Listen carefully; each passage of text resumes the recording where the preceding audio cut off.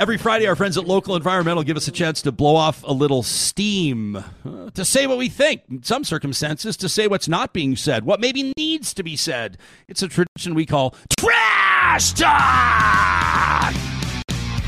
All right, so this week I had some folks ask for, demand insight into why I might block somebody or several people on Twitter. It feels like a good time to remind everybody how this all works. Nobody is obligated to give you access to their social media. You are not entitled to the privilege of reading somebody's posts, enjoying their personal photos, or learning more about what makes them tick. Without debate, every individual has the right to choose the extent to which they participate in social media, including what they post, who they follow, or who follows them. Nobody owes you an explanation as to why they've withdrawn their consent for you to access their account. There are many reasons why somebody may ignore, mute, or block people, lock down their own account, or even burn it all down. Perhaps they're tired of being agitated, antagonized, harassed, bullied, misrepresented, plagued, provoked, badgered, hounded, pestered, or heckled. Perhaps they're done with you hijacking their posts. Perhaps they're saying no to bad faith arguments or locust-style attacks. Maybe they just feel like it. Maybe they're having a tough day. Maybe they're having a great day. Maybe it's for their mental health. Maybe it's just for kicks. All that matters is nobody owes you jack squat. When you're a public-facing person who hears from hundreds of people every day, hitting the block button is the cheapest form of therapy. Heck, I'd probably block more people if I didn't already have them muted and off my radar. Don't be offended, and please don't be angry. It's not you, it's me. Actually, no, it is you. Still. What is up, everybody? My name is James D. Fiore, and this is Blackballed. And the best type of guests to have are the ones that intro themselves. I learned about this cat not too long ago, and he's had a long career in television and radio. And now he, for the last year and a half or so, he has been really an amazing podcaster. I really enjoy listening to him. I'm glad that I discovered him recently. I'm glad I'm sort of late to that club. And here he is. His name is Ryan Jespersen. Ryan, how you doing, buddy? I'm good, man. It's a pleasure to be here with you. Thanks for setting me up like that. Trash Talk is always the high. That's how we wrap up our so-called podcast week, right? Friday afternoon. That's how we wrap up our show. And we, like I said, we blow off a little steam, and every once in a while I get a little bit personal. Dude, your energy is amazing. Like you're like, I often, one of my beefs with the podcast world is that it often sounds like college radio. You know, yeah. The people are like, and in the criminal defense department, like, you know, it's like really kind of whatever. And then you're up there and there's just so much energy. I want to start at the beginning, I think, because you're an Albertan, and we'll get to your politics in a second, because I find that really interesting too. How did you get your start? Was breakfast television, was that kind of the first thing you did? Like, where did you begin your road in this media landscape? Yeah, breakfast television was my my first big break, so to speak. But technically, my first paid gig in media or in journalism was with my hometown newspaper, the Calgary Herald. And I was I had been editor-in-chief of our university student newspaper and had an opportunity to join the Herald as an editorial assistant. So it was, it was the highest profile gig, but I was contributing to putting the paper together, and I would get the odd byline. I'd get to work on a feature story, or sometimes I'd get assigned spot news, and I always got a real kick out of that. And, bounced my way. I always wanted to be on TV. Peter Jennings, I had met him when I was, I guess I was 11 years old at the Calgary Olympic Games by fluke. My dad and I met him and his son on the concourse during a hockey game. And I'd always been fascinated with the career of a television news anchor. And so I wanted to do that. I made my way just north of Calgary to Red Deer, where I got my first break in radio and then television, and then up to Edmonton. And long story short, hosted breakfast television for 6 years, and then went on to move to AM News Talk Radio. I had it was Alberta's highest rated news talk show, James. But for 6 years, did AM Talk in Alberta, which is just an awesome place to do talk radio. It's an engaged electorate. You probably know that, an engaged population. Yeah. And then got fired in a pretty high profile circumstance. And I've been doing real talk now for, like you said, just over a year and a half. So that's how I wound up here. When you got fired from that job, that high profile firing, and we're not going to spend a lot of time on this, but I just want to like point out that I actually I read through like 6 or 7 articles, and I'm like, I don't think like, chimpanzees are stupid, right? So you were just yeah. I mean, so here's the story for people that haven't heard about it. I had kind of a beef with this city councilor in Edmonton. This is really small potatoes kind of stuff. All you really need to know about the story is that the story of me getting fired is not the real story. Okay, so there's the other story. So I'll make it quick. I've enjoyed pods of yours in past. I know you like to get into this, and I know that people will come on here and they'll say like, "This is what you've seen or heard," and then this is the truth. And so so I get into kind of a public squabble with a city councilor who had some connections and pulled some strings and what have you. But basically, he's like a big dumb animal, man. And so I called it what it was, and I suggested he had been hauled in front of his council colleagues. Was he going to be sanctioned for the things that his team was putting out on social media? And I referred quite candidly on the radio to his staff, one staffer in particular, who's a white male, and that's relevant. White male. I referred to him as a chimpanzee typing out idiotic tweets, and his team, expertly torqued it and made it come across as racially charged. And basically the radio station that I think had been, not the radio station, the media conglomerate, the multi-billion-dollar corporation owned the radio station that I think had been looking for a reason to let me go for quite some time, taking their input from, the office of Alberta's premier, saw an opportunity. I refer to the city councilor as the yellowfin tuna that bit my ankle and got my foot bleeding that led to the shark attack. And that's what happened. So yeah, I got canned. I was canned in September of 2020, mid-COVID, mid-pandemic. And 7 weeks later, we launched Real Talk at ryanjespersen.com. And the rest is history. I mean, as the cliche goes, man, it was the best thing that ever happened to me. You know what's funny? I think the pandemic is the best thing that's ever happened to me. And I know that sounds awful, but if I had a red button and I could save the 7 million people who have died of COVID and go back to my career trajectory before the pandemic, I don't think I'd press that button. I've had a good run, maybe not anymore because I said that, but probably not because I don't answer to a big company. Yeah, right? I don't answer to a big company. No, but the thing is for real though, there were, and I've said this before, there are 2 types of people. When COVID hit, there are the complainers. You might see them honking horns in Ottawa. And then there are people that have just got on with it and found a way to make all of the free time that they now had work for them. And you're one of those people. I don't want to paint myself into a corner here, but are the convoy folks like I'm not pro convoy, but are they the complainers? Aren't they they're I mean they are complaining, but I mean they drove all the way to Ottawa to complain. They're kind of the doers. I think the efforts are just misunderstood, but like not they are not misunderstood. They misunderstand what's happening, why it's happening, and how you can ultimately, I think, change your circumstance or impact some of the things that they're frustrated about. But there were people. That's the fascinating thing about that convoy is that there are the bad actors, no doubt about it, like the worst, right? The worst.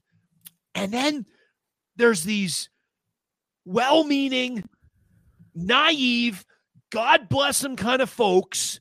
We saw them. We saw these news stories in the weeks after. I feel sick for these people. It's like, is it possible to like not feel sorry for somebody at all and also to just feel sick for them at the same time? The people that had gone in, that had taken the organizer's word in good faith, that had been maxing out their credit cards, many of them on modest incomes, I'm sure, to fill up jerry cans, to keep the trucks running, to contribute what they could. Why? Because they believed that what they were doing was going to actually, like, you know, like they believed they were going to overthrow the government, and like they had a plan. They were going to go to the government. It's like I'm laughing because I sort of cry. It's like so pathetic. I feel bad. And you know, they're going to go to the governor general and talk about this committee they were going to have to run the country. It's like, what are you even talking about? But these people, a lot of them, this convoy, I mean, financially, otherwise, destroyed a lot of people's lives. And a lot of these folks, the reason why I can't believe I'm coming across as pro convoy in the first 3 minutes of your podcast. Trash talking. You're doing your trash talk segment, but go ahead. But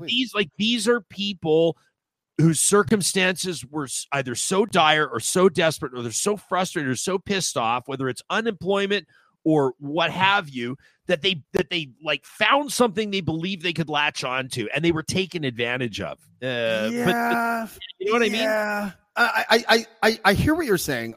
But to me, that's just complaining on steroids or something, because I mean, like, think about it, especially the people that went there to overthrow the government or thought that might happen.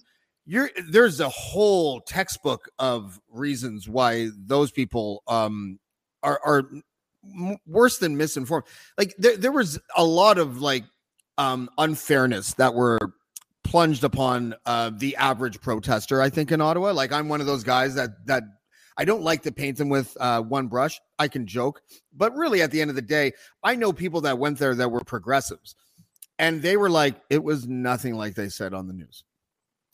And they said that the news like focused on the bad actors and defined the entire crowd through the bad actors. And I was like, okay. So I took a little extra kind of care when I was talking about it on say my podcast or Dean Blundell's podcast, just because, you know, that idea that you could paint an entire group of people with one brush is self-evidently unfair.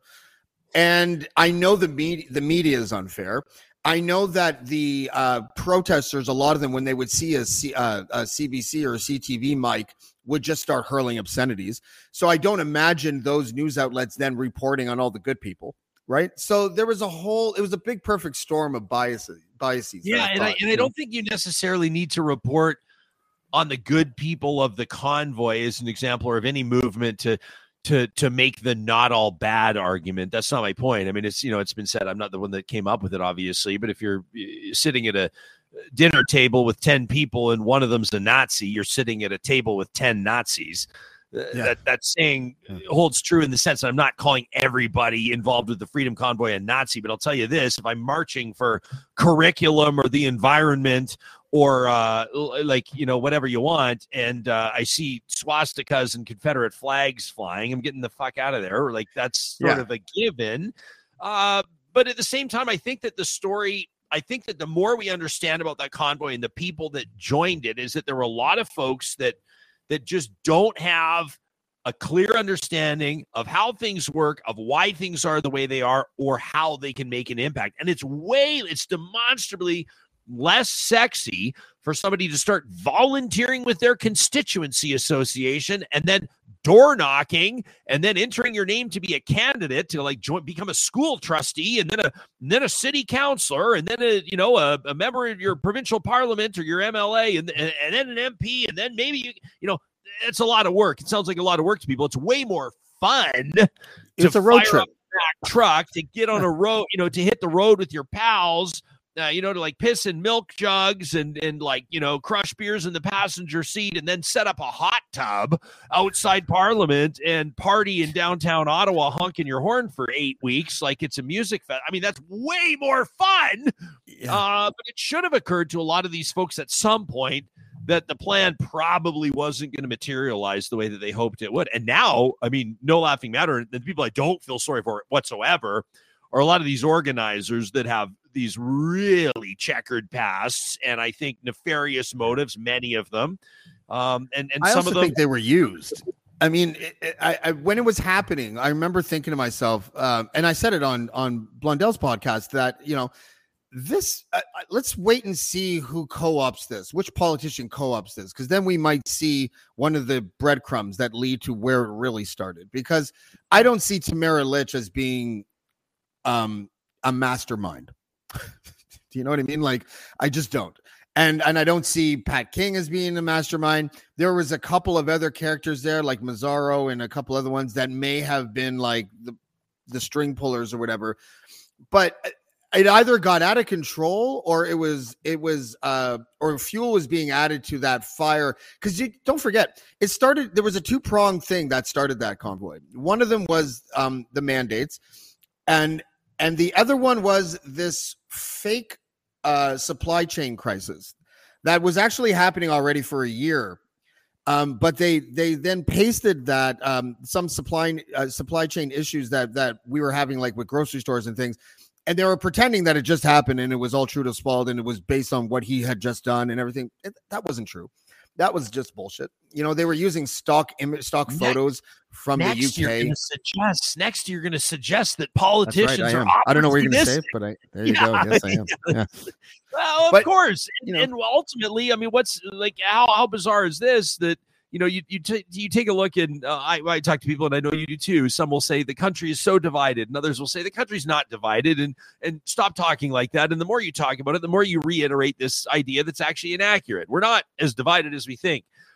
And then you look at when I think the average person I talk to, the average conversation, save some of them, some folks will surprise me. Even some friends of mine surprise me a little bit with how they feel about the convoy. But for the most part, people laugh at it. People mock it. People scoff at it. People think that these are a bunch of buffoons and that this is ridiculous. And, you know, and yet the interim leader of the federal Conservatives, the official opposition, loud supporter of the convoy, the heir apparent to the party, the I think undeniable front runner in the Conservative federal leadership race, you know, Pierre Poilievre, like has aligned himself as close as you can possibly get without sitting behind the wheel of one of the trucks.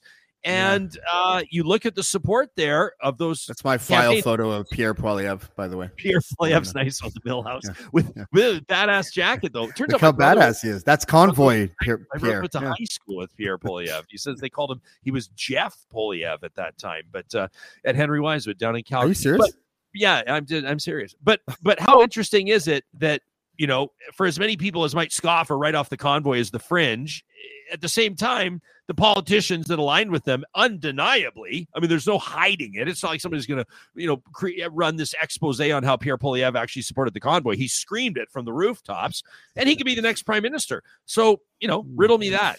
Yeah, I don't know. I that has so many layers of possibilities. Like, I'm known for saying that the conservative two-step, which is when they placate the batshit wing of their party during a leadership race, and then they placate moderates during the election. So Pierre Poilievre's not going to pivot to that center, I don't think, the next election. I think he's all in with the convoy crowd.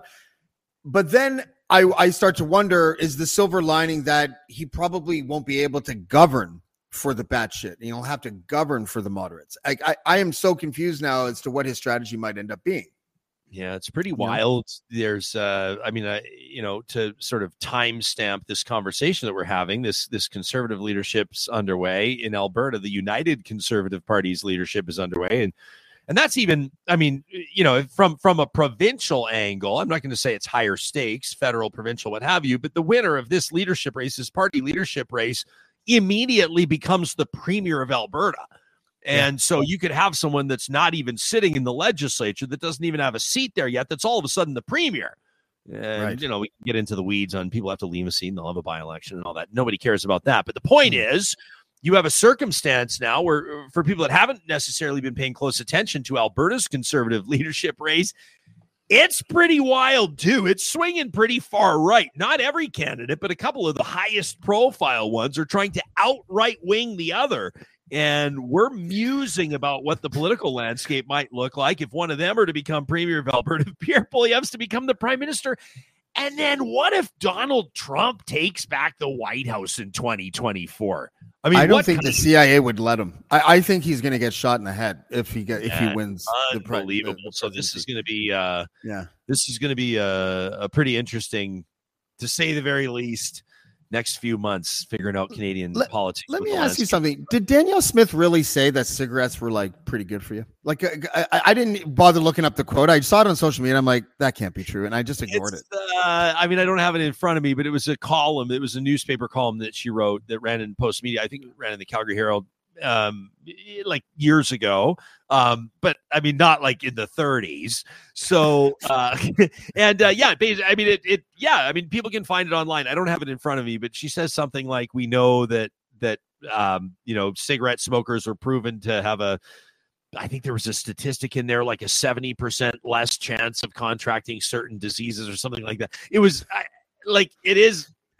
That layer of resin protects you from the cancer. Yeah. I don't know.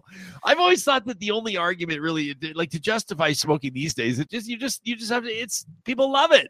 It's not like it's bad for, so is everything else, and people love it, but still, don't smoke, kids. You have a interesting body of work and guests on your show, and I see people that like tweet that will like reply to your tweets, like Arlene Dickinson and stuff.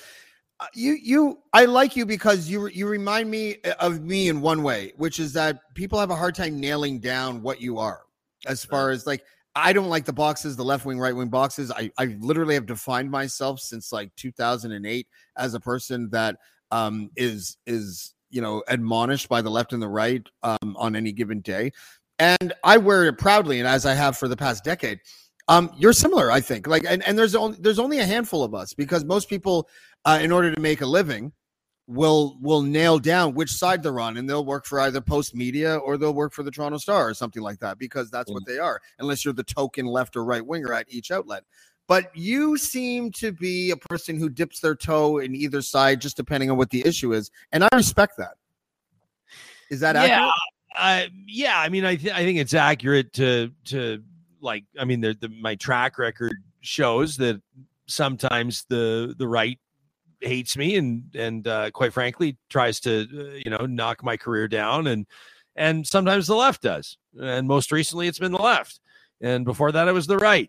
So I think it's dangerous. I feel, I'm trying to decide how frankly I want to speak on this right now, because I've had a recent flare up that I'm still a little bit annoyed about.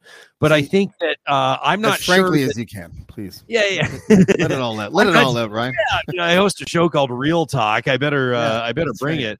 But yeah, no, I sometimes wonder if some people are smart enough to understand the role of a talk show, and I'm not sure that they are.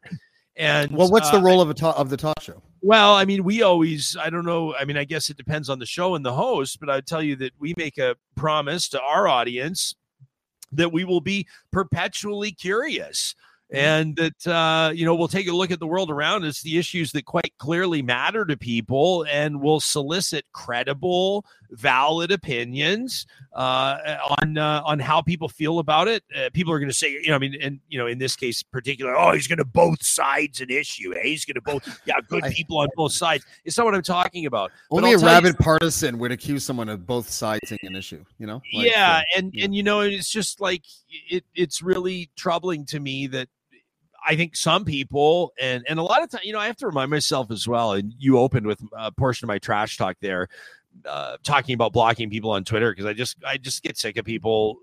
Quite frankly, I don't think, people talking about, you platform these people. We don't have I don't host a round table on whether or not the Holocaust happened, and we're going to get a voice from each side. But if you want to talk about, like a legitimate issue, I can't think of one right now at the top of my head. Like, is this sounds really boring for your audience, James, but like, is carbon pricing, like, is a carbon tax the best way to address global warming in Canada? Well, you're going to have somebody on that panel that's going to say, yes, tax is important. You're going to have somebody else on the panel that says, no, it's not. And then to be criticized, for example, like, this person's a climate denier. You don't care if the planet burns. You don't care if whatever. It's like, where I grew up, the family I grew up in, like, it was like the dinner table, or when guests were over, there was a myriad of opinions present, and people would respectfully consider and try to meet people where they're at and seek to understand. And, I think that if we've lost our ability to do that, then burn it down. One of those issues right now, actually, and this is probably a perfect example. It's actually two-pronged. It's the Pope's apology. As soon as I found out he was going to apologize, I was like, I got to get all my profanity list in place so I can tell him to go fuck himself, because I don't really see why that is important. if you want to make amends to the families of the victims of the people that church victimized over the last century or whatever in Canada, take some of that Vatican billions and give a couple billion to these people, and that's how you apologize. We apologize with money in the Western world. We don't just go sorry and everything. Oh, all those rapes and murders are now forgiven because you said I'm sorry. I thought it was cheap. I thought it was a PR move for the Vatican. But even more importantly, and this is the most controversial one, Terry Glavin has talked about this, and Jonathan Kay has talked about this, and Quillette. When we found out that there was these mass graves at these residential schools, I was like everybody else. I was disgusted. I was like mortified by it. And it's not that I don't believe that it happened, but I was positive that it happened. And now I'm like, did it? Because they didn't actually find any bodies or graves. They used this geological surveying equipment that said there was disruptions in the soil. And I was like, okay. But if you've ever known a Portuguese construction worker, you could go to any site in any development and find disruptions in the soil. I'm looking at your face right now, and even you're just like, okay, where's he going with this? If you read the Glavin articles that he's written about this and that Jonathan Kay one, there's two messages that they say that they kind of articulate in them. One is that it's even probable that they did it, but we require evidence in order to finally say they fucking did it. And we don't have that physical evidence. And me just saying that, apparently I'm going to get a lot of tweets because of this. I'm going to get a lot of emails, but why is it so difficult? It sort of inspired a lot of us to discover our hatred for the Catholic Church. For some of us like me, that doesn't take much. And so I gun to my head, I believe that it happened, but why can't we unearth the evidence so that we can actually ascertain an exact crime? Yeah, I mean, I don't know. I feel like that does feel like a bit of a tangent, to be honest with you, based on where we were going with this, because unless you're talking about, does the public have an appetite to consider alternative realities on what potentially did or didn't happen at residential schools? All I know, man, is that. But mass graves specifically. Well, yeah, I mean, sure. And I think that there's does anybody not believe that? I mean, anybody not believe that kids were abused and that many died in residential schools? I mean, there are. I believe that, but I want to know if the mass graves are true. That's all. Yeah, but I mean, so what's the suggestion there that all these mass graves are like dug up? I mean, if this becomes a criminal investigation where they're looking to arrest former priests and nuns and administrators that are in their 80s and 90s, then I think that many members of the Canadian public would be all for it. I think that when it comes to conversations about residential schools or the Pope's apology or whatever, I mean, one of the things that a talk show also needs to do is to know when to, I won't say get out of the way, but provide a platform or an opportunity for the voices that matter, and typically voices that have been either marginalized or in many cases silenced, for those voices to matter and ultimately for those voices to matter most. And so it was interesting for us. I mean, we talked to a lot of Indigenous leaders ahead of and during the Pope's visit, Grand Chief of the Confederacy of Treaty 6 and a couple of chiefs, and one in particular who had met the Pope at the Vatican 6 years ago and invited him to come here. But we also, of course, wanted to include a Catholic voice and had an interesting roundtable. Every Friday we have a roundtable conversation.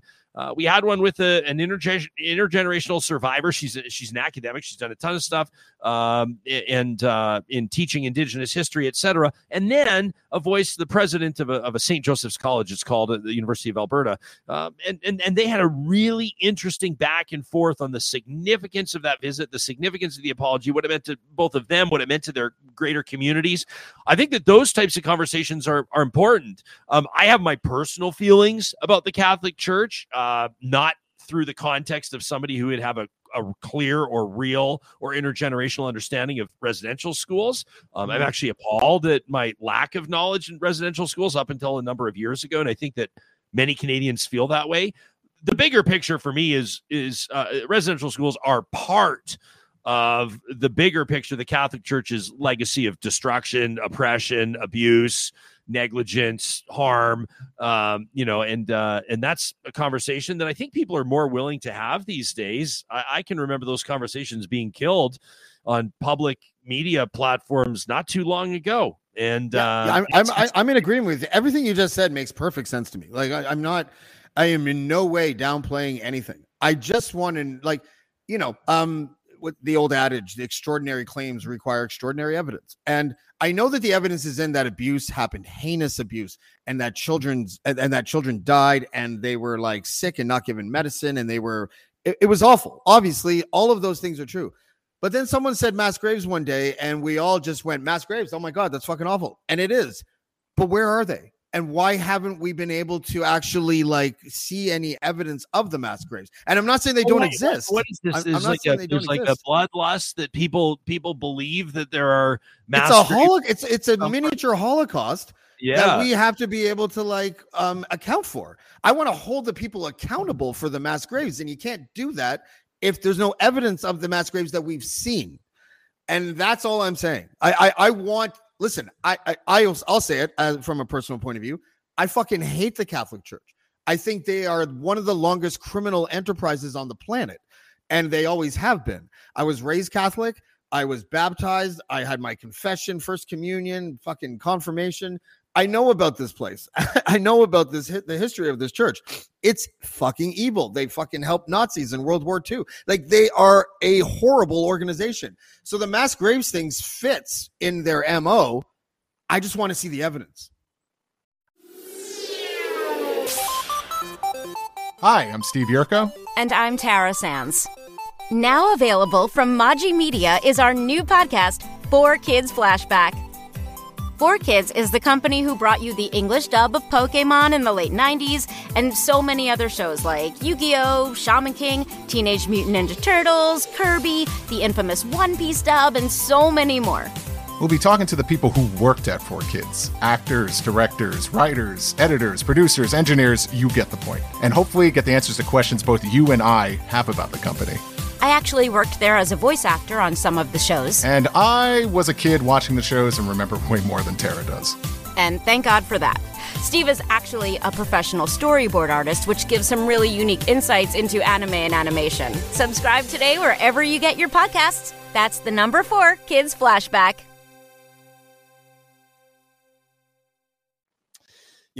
Yeah, I mean, I think it's important. I mean, I've had conversations with, I think of Chief of Cowessess First Nation in Saskatchewan was one that we spoke to on the show. We've spoken to Indigenous leaders in British Columbia and in Alberta, and different communities have different feelings. I mean, even sometimes within a single community, there'll be many different,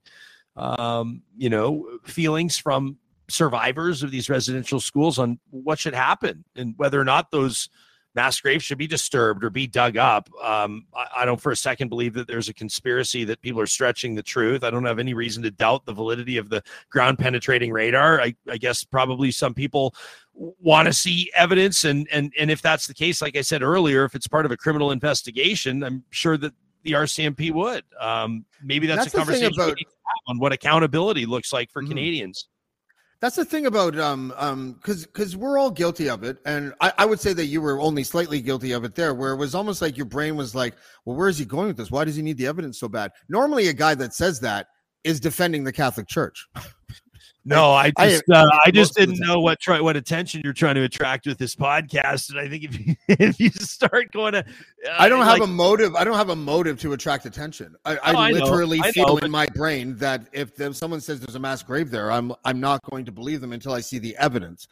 And in this case, it's really tricky because it's such a political situation and it's such a horrible, generation after generation abused and murdered by our government and our Catholic Church. None of that is in dispute. I fucking agree with that. But the details of that abuse and the murdering and all that kind of stuff, it's kind of important because we all just sort of went, yeah, that makes total sense.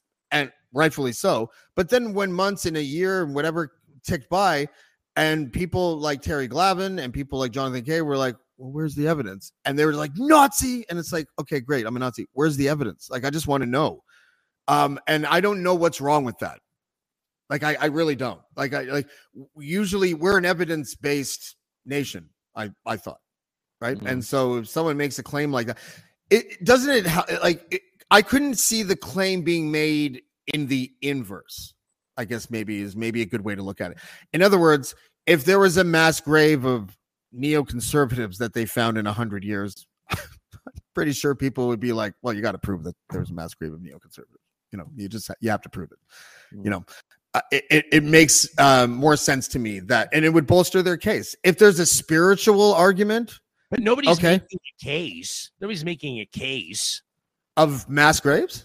Like, no one's made the case. That's right. Someone said it. No. I think communities have made the case, and I hope that my flag is firmly planted on what I believe to be true here. But if there was an actual criminal investigation, then maybe it would change things, right? Like maybe. Is the Catholic Church going to release records? I mean, that's pretty significant. Why has there been no criminal accountability? Why with thousands of hours of testimony through the Truth and Reconciliation Commission proceedings and the subsequent report, why has there been no criminal accountability? It's I don't know if you listened to that podcast, the Stolen podcast, the Surviving St. Michael's, but it's pretty interesting. A lot of the survivors that sort of, re-traumatized themselves by sharing the stories of their childhood, I think were probably under the impression that at some point it would lead to some police action or there would be some sort of criminal accountability.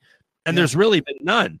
I mean, there's people that are still being hunted as war criminals for, running the gas chambers in World War II. And it feels like this victory for the planet when, some 88-year-old is smoked out of their hole and brought out in handcuffs and held accountable. People want to see people in front of the criminal courts in wheelchairs in their late 80s. If they were involved in the Holocaust, people don't care that they're about to die. People want them to be found guilty. People want them to be held accountable. I'm not quite sure why that hasn't happened here. I mean, it's been, survivor testimony is certainly relevant, you would think.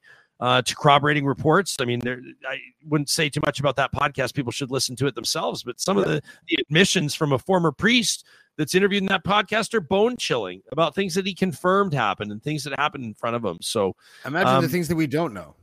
Like that. Like I said, I am firmly with the Indigenous community on this. As far as the actual, big picture is concerned. The church and the government were evil, heinous sociopaths and psychopaths, and they fucking abused and killed children. I'll get off this now, but I think my motivation is that I want to see the Catholic Church and the government, for that matter, held accountable. And I think one of the best ways to do that is to supply all the evidence that you can. So if there is evidence of mass graves out there that we can confirm, I would love to see it so that we can go down that road of accountability. It'll be interesting to see what happens. I mean, this is all, it's been recent revelations, right? Like it was just over a year ago that the Kamloops, I think it was Tecumseh, right? The 215 was that was kind of the first one, obviously. And that was the one that I think rattled everybody and led to a very surreal kind of, I don't know what you want to call it, because different people have experienced it differently in the sense that for some people it was like an awakening. For some people it was like the light went on about what that history of residential schools looked like. And for many other people, survivors in particular, they've been waiting to be heard on that. They've been waiting for people to take their experiences seriously for decades. And so I don't know how you describe it. An awakening just doesn't seem right. But for a lot of people, there was this reconciling that had to happen through last summer, I think, and through into the fall. And you saw that. I mean, remember Canada Day last year, not a month ago, but 13 months ago, and how so many people wrestled with the appropriate way to mark July 1st. And many people that otherwise didn't or did it differently. And who knows what'll happen down the line, because if it did, I'm sure that there are some communities that feel like, that these remains, that that these souls should be properly laid to rest with Indigenous ceremony, and maybe in some communities they will exhume these graves, and then I guess people like Terry Glavin and Jonathan Kay and you will get the proof that you want. And in other circumstances, I think that some communities will choose to leave it as hallowed or as sacred ground. And really, ultimately that's their decision. Yeah, and that's totally fair. And I'll get off that now. I do think that we should invade the Vatican. I think the Vatican as a nation should be invaded. I think we should take over all of their riches and disperse it to the countless families in the world that they have destroyed over the last 2,000 years. But that's just me. Are you a religious person? No, I grew up religious, but I wouldn't consider myself to be religious now. No. Are you recovering an evangelical or something? How does that work? Yeah. I just guessed because Alberta. I had to have a absolutely wonderful family, amazing parents, amazing, no complaints. But grew up in the church. Went to private school, like private Christian school up until grade 9. Went to public high school, and then I went to a faith-based university just outside Vancouver. I'm a graduate communications degree from Trinity Western University. Just outside Vancouver. And and then I think in my, life happens and you observe things around you and you watch people that you care about try to reconcile their reality and their identity with their faith. And it doesn't always work. And, different people on their own journeys, many of my friends are still religious. That's great. Sometimes you just have questions that religion can't answer. And so for me, it just wasn't for me. Yeah. We don't have this a similar bio on that, but I think we landed maybe on the same spot. It's funny though. I know this is going to sound crazy because what we just talked about, but I've sort of softened my views on religion in the last little while because of grieving. I'm envious of religious people during the grieving process. Really, I am, because I don't have the ability to think of something that makes me feel better if a friend or family member dies. It's not in my arsenal. And I'm not being cynical or condescending when I say that. It was funny because it was when Kobe Bryant died, and you found out that his daughter was in the helicopter, and I just immediately was plunged into what it would like to be the mom and the widower, and I was just I got 2 kids, and an ex, and if they somehow perish, hopefully, obviously, I don't want that to happen. But if something tragic happened in my family like that, I wouldn't be able to move on. And I think that is like the only thing I can think of that is valuable, as far as religion is concerned, is that ability to put yourself in a sweeter spot than the depths and despair of grieving. Does that make sense? Yeah, it does. I guess, right. It gives people hope, like, and there's faith and all of that. It's kind of funny because when I talk about stuff like this, I'm different on the record than off. And if you and I were having beers around a campfire, just the two of us, I might make different comments, but I publicly try not to disparage people's religious beliefs. Ryan Jespersen's from Real Talk, ladies and gentlemen. Real Talk. That's right. But, and so many people find great hope in the idea of their loved ones have gone to a better place, or they will see their loved ones again, or their loved ones will be there waiting for them at the pearly gates when they perish. If heaven doesn't exist, and none of us can prove that it does or doesn't, but if it doesn't exist and you telling yourself that it does makes you feel better, then tell yourself, and that makes you feel better. And there's no, for me, it just wasn't, I don't know. Have you replaced it when you die? I think when you die, we see what happens with everything else when it dies on the planet, right? Like we know what happens, like when a tree dies, or a flower, or another animal, or does their soul go somewhere? Does it release energy? How do we interpret the energy? I love the way you say that. You can tell you don't believe in it at all.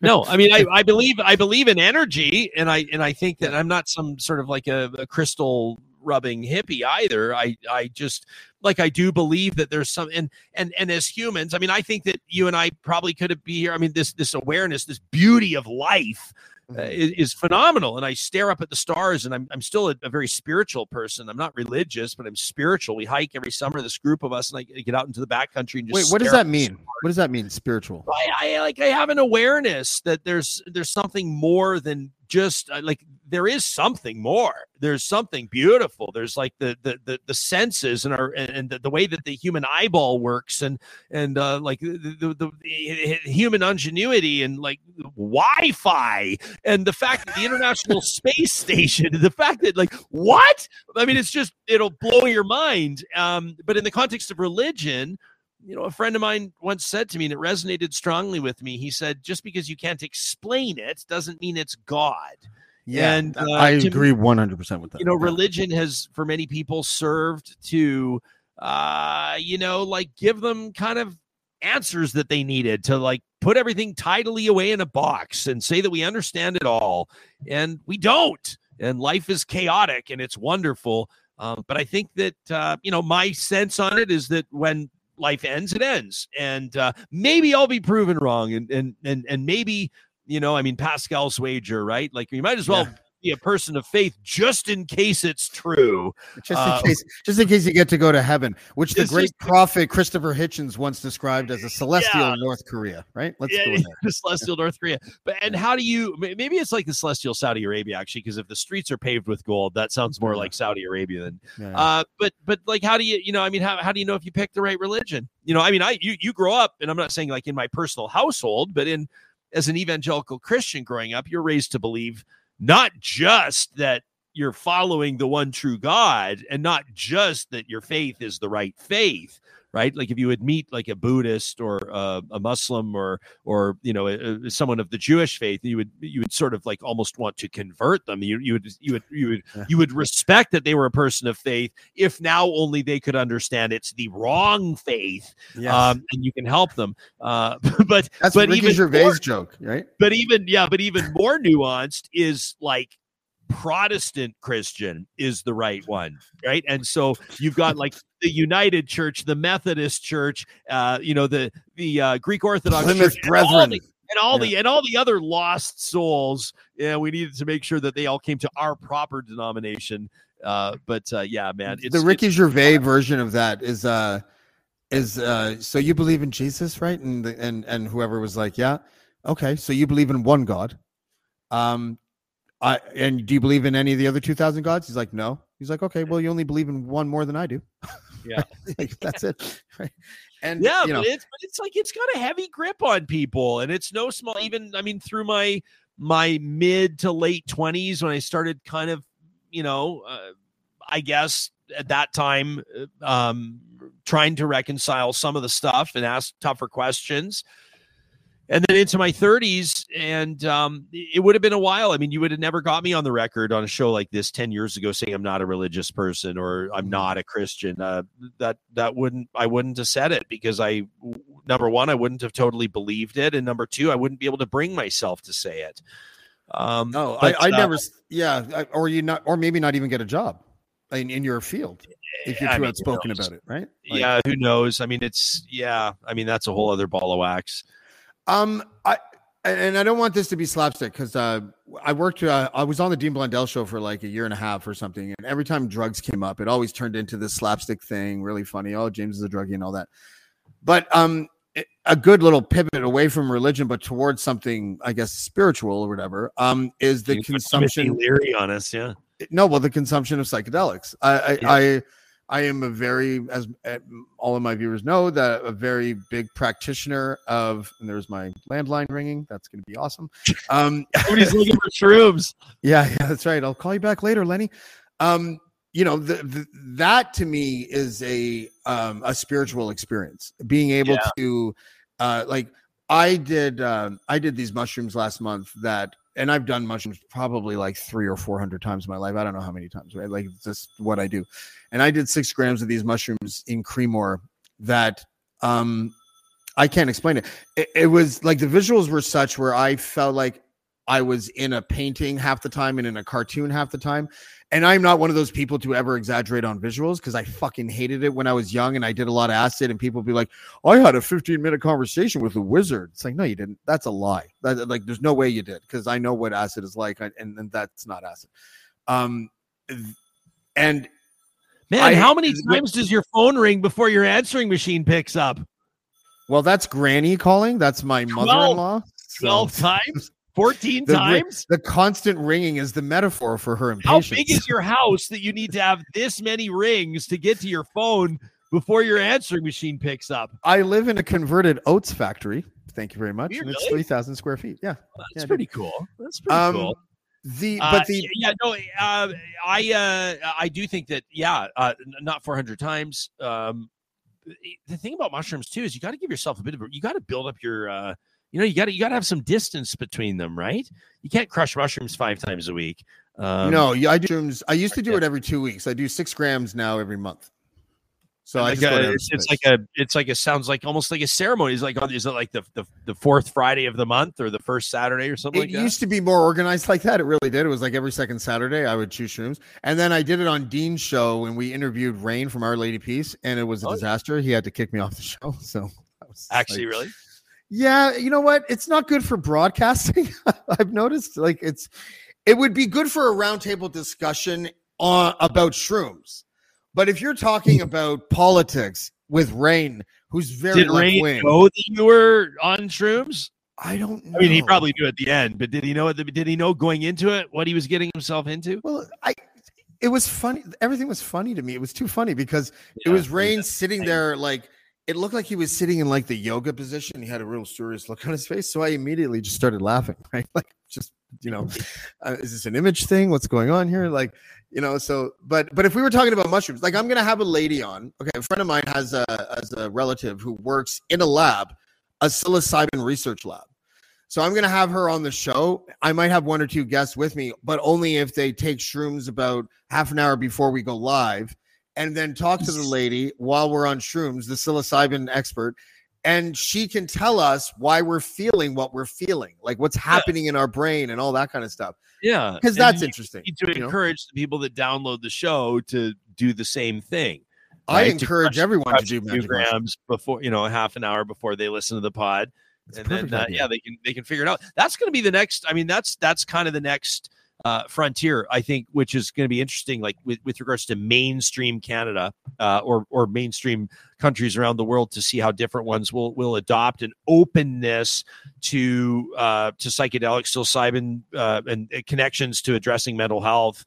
I've had some fascinating conversations with psychotherapists, psychologists, psychiatrists, researchers, people, that have practiced more traditional forms or Eastern forms of healthcare and meditation. And I think that, if I can say colloquially, shrooms are going to be way more mainstream, 5 years from now. Than they are right now. And it's going to be, if you look to it at how cannabis has gone sort of mainstream in a sense, it's not always, I don't know how it sounds to me like, I'm picturing you just taking a huge mouthful of 6 grams. No. I powderize them. Powderize them. So, and then I eat them with applesauce most of the time. Applesauce. That's interesting. Applesauce or ice cream, one of the two. So there's so there's that, and then there's going to be the people that for example, like with cannabis now, you've got gummies and you've got beverages and you've got the vape pens and all that kind of stuff. I don't think that you'll see, like, it won't be mainstream that people are just going to crush, like, I get like 3 caps and 2 stems, and then like kind of like do something, like, take a bit of peanut butter to get the taste out of their mouth. But if I think that if its active ingredients are incorporated into like pills, they'll synthesize it probably. Yeah. Then I think that it'll be a more widely recognized and prescribed method to address mental health in Canada, and I think that's a really good thing. Yeah, they're doing a lot right now already with microdosing, right? So microdosing, tons. Yeah, and apparently it's really good for addictions. I never thought of this before, and it's making me think now that maybe that had something to do with it, because I thought I was just like being really strong. I was a big drinker for a long time. Like I drank my 2 things were red wine and vodka, not together, but those are the 2 things that I drank most. And, we're talking like a 40 of vodka a week and like maybe a half dozen bottles of wine. Like I was, I weighed over 200 pounds. I'm 5'6", wasn't very pretty. You know what I mean? And then in 2019, I quit drinking. And I'm wondering now, because I did. Did you cold turkey teetotal quit? I did. And then like 6 months later, and I still do this to this day, I drink like Coronas here and there. Like, and I don't mean get drunk. I mean, like a 6-pack will last me like 3 weeks or a month or something like that. Like that's all I do now. And it's like, and I'm wondering if the shrooms, in hindsight, if they played a role in my success at not drinking. But I don't think it did, but it's possible. But it has helped some people quit drinking. It's helped some people quit cocaine and things like that. This is what they're talking about in the lab, not just anecdotal things that I've heard. But the biggest one is depression. It is extraordinarily successful in getting people to climb out of their depression because it strips your ego. And when you're tripping, and I mean tripping, I take 6 grams not because I think I'm a tough guy or because my tolerance level is up. It's going to impact me the same way it would impact another person. It's just that mentally I go into it excited and looking forward to it, whereas the people that have bad trips go into it afraid of what's about to happen, and so they actually give themselves the bad trip, right? Should we at this point mention that that 6 grams is quite a bit, and for the first time, although you never know, man, you get people that like for the first 5 times they eat shrooms, they won't feel a thing, and it has no impact until it does. And, if you're taking SSRIs, actually it dampens the impact. Interesting. Yeah, it messes with brain chemistry. But you know who we should look to? And this could be an interesting way to wrap the show, actually, because of what we were talking about before. I get all my shrooms from the reserve. All of them. Like, whenever I get shrooms, it's always from the reserve. I have a reserve First Nations community, I guess we call them now, in Golden Lake, right near where I live. There's like 24 weed dispensaries, and like 16 of them or something sell shrooms. And I think that if we all got our spiritual awakenings from First Nations communities, I can't think of a better idea of how to foster a beginning or a starting point of unity. I know that might sound hippy-dippy, but you know what I mean? Like, I think it does. I've had some, I think of, we've had some fascinating, on our show, on Real Talk, people, you can check it out, RyanJespersen.com, by the way. I was going to plug it, James. Have you retweeted me yet? No, I did. I think I did retweet you, pal. I did from my Twitter account at Ryan Jespersen. Yeah.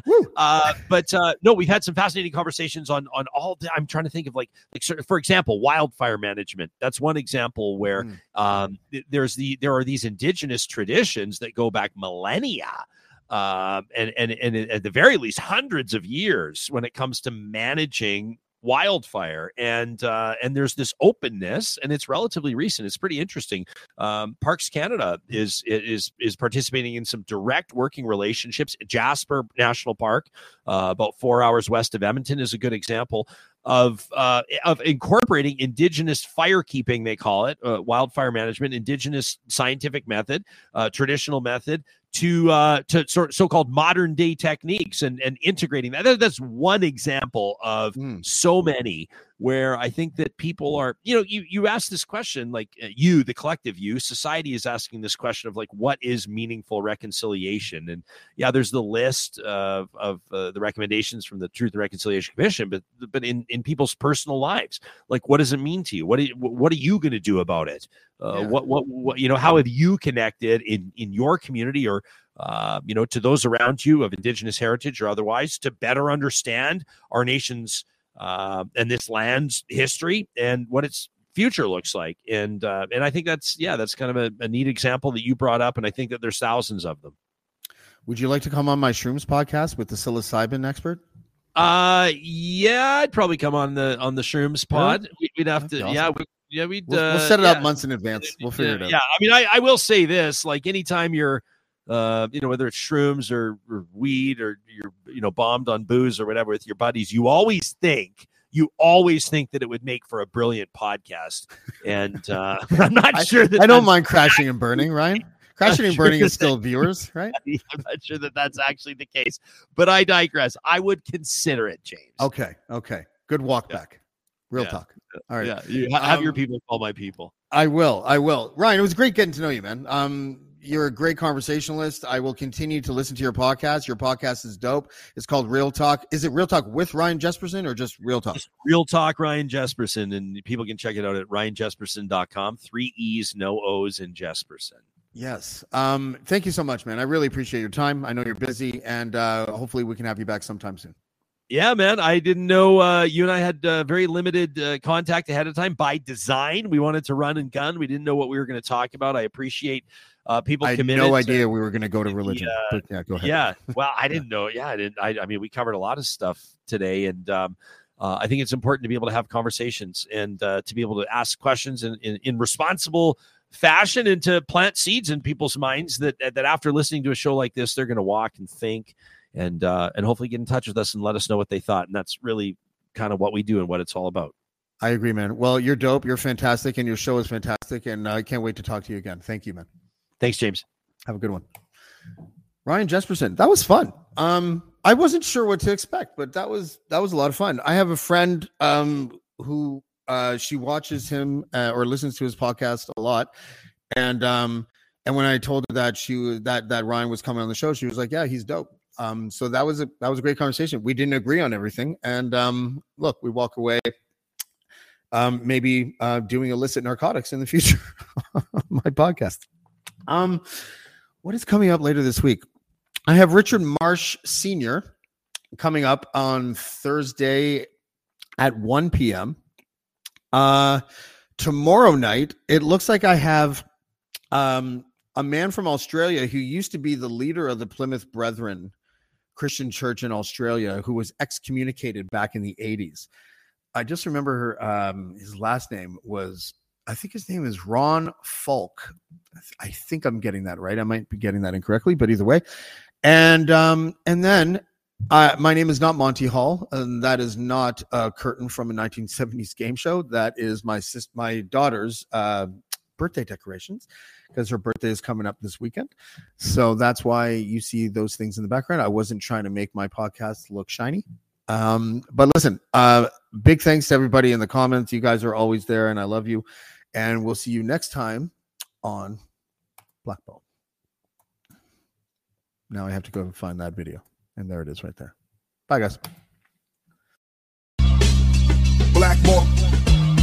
Blackmore. Blackmore. Blackmore.